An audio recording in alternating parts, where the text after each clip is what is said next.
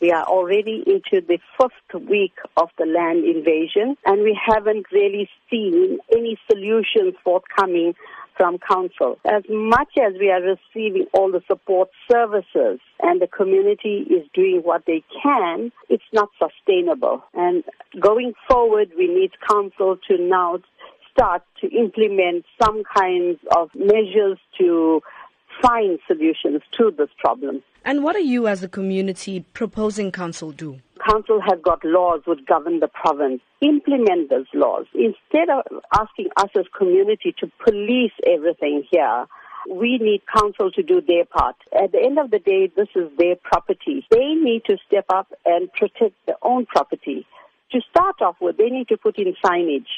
They need to put in fencing. If it means they need to bring in their own security to protect this land, they need to do that.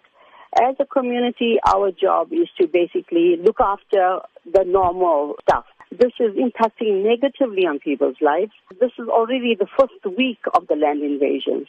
Day after day, we are being faced with this problem where invaders are coming in, digging trenches, marking off property, and we need to police that.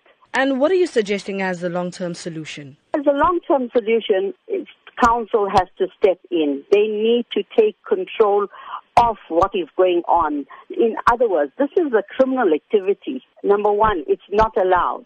Council needs to arrest these people. If they are trespassing on private property, they need to be arrested. We as a community can't do that. So they need to take control of their own lands. They need to police it. So this is where we stand. And we understand that the community held a meeting with Deputy Mayor yesterday. What were some of the points raised at the meeting? Well, she did meet different groups of people, and we have been liaising with her from day 3 of the invasion. So they have done as much as they could to assist us on the law enforcement side. And they have done a sterling job, that is for sure. The support from Metro, from the land invasion units, from the public order policing, from the South African Police Services, you cannot measure the type of service we've got. It was excellent. They were basically at our beck and call whenever there was a problem.